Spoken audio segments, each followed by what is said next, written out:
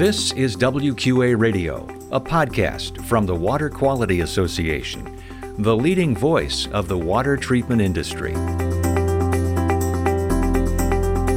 And hello, I'm your host, Wes Bleed. The one thing that I feel is a tremendous contribution by Water Quality Association is their emphasis on education. I believe education is critical for those of us in this industry. That's Peter Cartwright, WQA's Hall of Fame recipient this past spring, and one of the featured podcasts from 2020. And welcome to WQA Radio, news and insights about the water treatment industry. Find us at WQA.org on LinkedIn, Facebook, Twitter, and Instagram. This is episode number 198, and if you're joining us for the first time, we're so glad you're here. Be sure to hit that subscribe button so you never miss a show.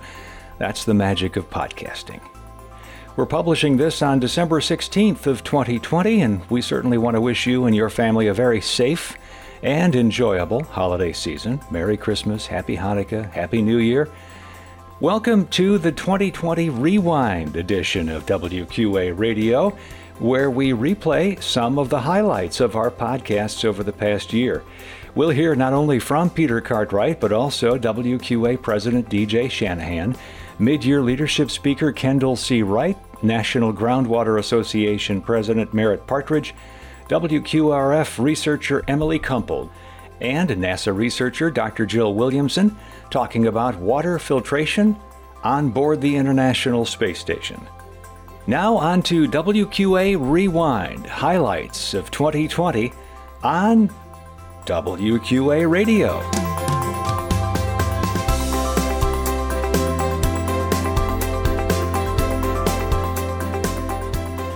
First up, remarks from Peter Cartwright at last year's WQA convention. Peter was the Hall of Fame recipient and spoke during the annual meeting. Thank you very much for this award. I appreciate it. I feel valued and honored to have been a recipient this year. What does WQA mean to me? I think in one word, it's education. Water and water treatment are extremely complex and complicated. Even the academic experts are learning something new about water almost every day. No one knows everything. But the one thing that I feel is a tremendous contribution by Water Quality Association is their emphasis on education. I believe education is critical for those of us in this industry. If a water treatment dealer has interchange with a client or a customer, he has to come across as being credible. And with education comes comprehension, confidence, and credibility.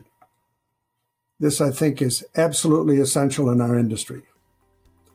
My mantra has always been to never stop learning, because so much new is coming down the pike every single day about water and water treatment.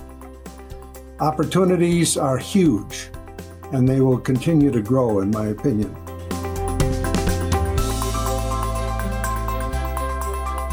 Hall of Fame recipient Peter Cartwright from episode number 171. Our next segment features Dr. Emily Kumpel with the University of Massachusetts Amherst. She discussed the new WQRF Sustainability Comparison Study, which compares point of use and point of entry water treatment with centralized treatment in small community water systems across the United States. So the sustainability study is designed in order to answer questions around what the human, environmental, and economic impacts are. So this triple bottom line impact of comparing centralized drinking water treatment systems and what would be needed in order to invest in those systems in order to bring them up to compliance. So these are ones that are currently not in compliance with the Safe Drinking Water Act. So what's needed to bring them up to compliance in comparison to if you installed point of use or point of entry systems in order to meet MCLs and bring systems into compliance with the Safe Drinking Water Act. We are particularly going to be looking at very small community systems in the US, so definitely those serving fewer than 500 people, potentially even smaller than that. And we'll be using case studies of real communities. So we're seeking out very small communities that are faced with recurring violations of the Safe Drinking Water Act that can be brought into compliance with POUs or POEs, and modeling out what the environmental, economic, and human costs would be of installing POUs or POEs versus of whatever might be needed to bring those communities into compliance otherwise. And there are quite a few of these kinds of communities, right, around across the country? Absolutely. So how we've actually started this is by analyzing the CIDWIS database. So this is the database through the EPA that has the information on all of the small public water systems, or all public water systems in the U.S. And we have been systematically analyzing it in order to understand, first of all, the scope of the issue across the U.S., particularly in small communities. So we've been looking at those communities that have recurring violations. We've been using this to understand exactly what are the contaminants that are leading to those violations. And then we are looking at where they primarily are, which states, which regions. And yes, we are finding that there are thousands of communities that fit these criteria that have these recurring violations.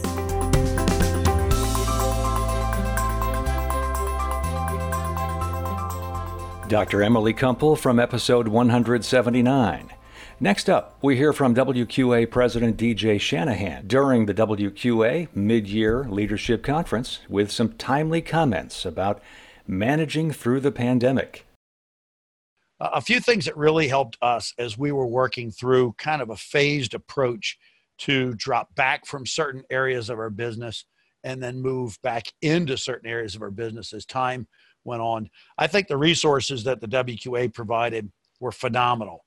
And I know that many of our members took advantage of those resources. We put a special link up on our website so you knew exactly where to go to get information, the latest that was coming from the World Health Organization, the latest that was coming from the CDC, the discussion and talk that we had from EPA Director Wheeler about the absolutely critical nature of our businesses. I don't know about the rest of you, but that was printed out that day and it was added to every vehicle that we had on the road so that if we were to get stopped and questioned whether we were an essential business or not, we had what we needed.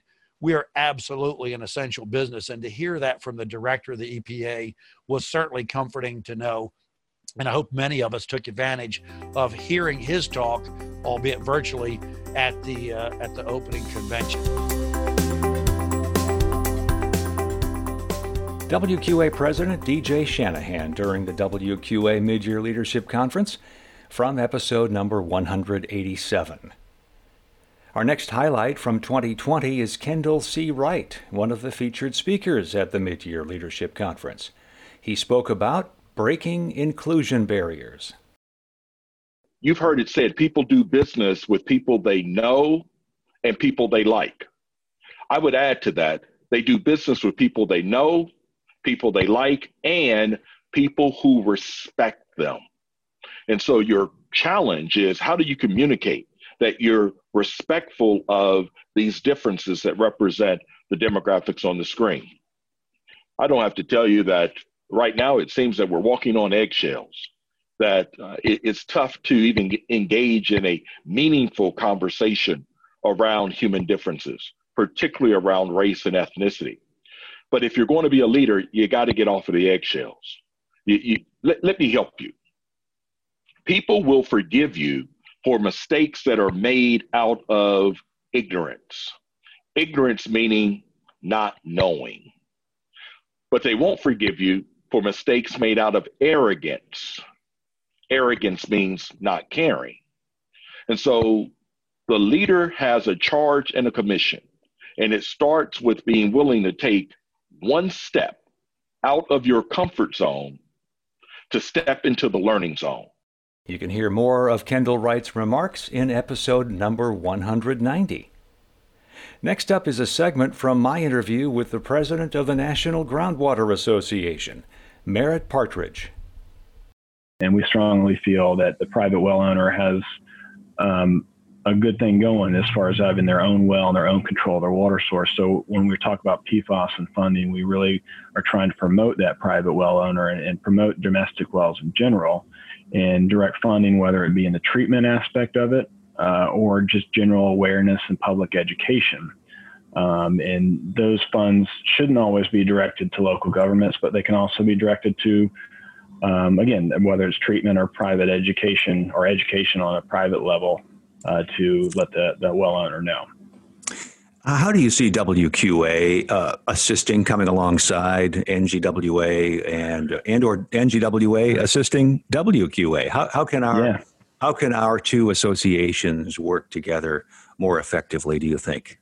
The groundwater, the fly-in that we have and the communication we have, the teamwork there is a great first step. Working together on specific topics like PFAS are really, we believe that power in numbers, and the more people we can get together to speak to legislators about a specific topic is advantageous.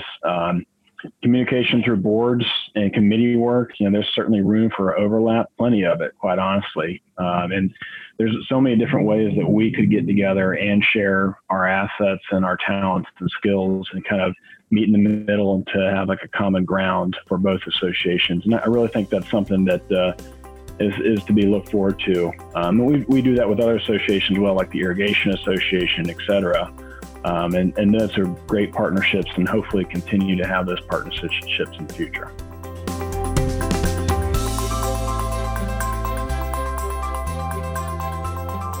NGWA President Merritt Partridge from episode number 188. And we wrap up our show with a portion of my conversation with Dr. Jill Williamson of NASA. This was one of our most popular podcasts. She described what it takes to provide the astronauts aboard the International Space Station with clean water. Humidity is one of our water sources, but of course the other major source is urine. And so that's my specialty, unfortunately, but it's a great subject to be in, where we're reclaiming as much water as we can from urine. And so we had to have a dedicated system to recover the water from urine. And so I get to play with pee every day is what I get to claim. What an interesting subject. And again, this is all taking place on the International Space Station. Correct. Yeah. Okay. So we've had our systems basically full force since 2008. And so we've had manned space station for many, many years. And in about 12 years of that, we've had the urine processor assembly along with the water processor assembly.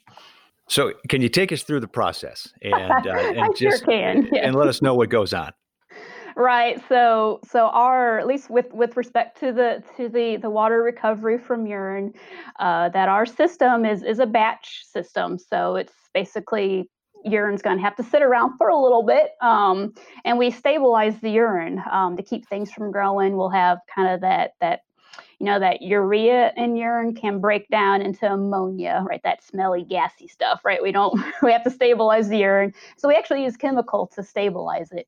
So it's pretty corrosive. It's an inorganic acid and an oxidizing agent.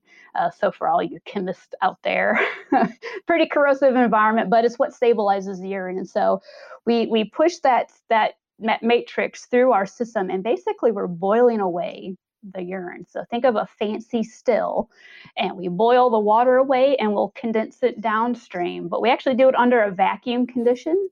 So we don't have to heat it up as much. And so if you're under vacuum, you have to put just a little bit of heat, and we're basically boiling away the water, and we'll condense it, and we'll recover water. Currently on station, we are near 87% recovery of water out of the urine. So we generate a brine, and so that's really nasty, really gunky stuff that we just at the moment will kind of throw overboard. So maybe that shooting star you made a wish on, was that a star? Or so we'll end up having to trash our brine essentially at the end of the day, but we're actually looking ahead, trying to improve to where we're near 100%. The full interview with Dr. Jill Williamson of NASA is on episode number 175. And that concludes some of the best of 2020 here on WQA Radio. I want to thank WQA's Kathleen Burbidge for contributing her frequent regulatory updates throughout the year. And whether you've been listening for years or you've just discovered our podcast recently, I want to say thanks for being part of our podcast community in 2020. We hope we've added some insight or encouragement along the way. Thanks for your participation in the water treatment industry. You're the reason WQA exists. If you're not yet a member, you really need to join us. This is the perfect time to take advantage of all of WQA's member benefits as we begin a new year. Go to wqa.org/membership. We'll take a couple of weeks off over the holidays, and we'll see you again in 2021.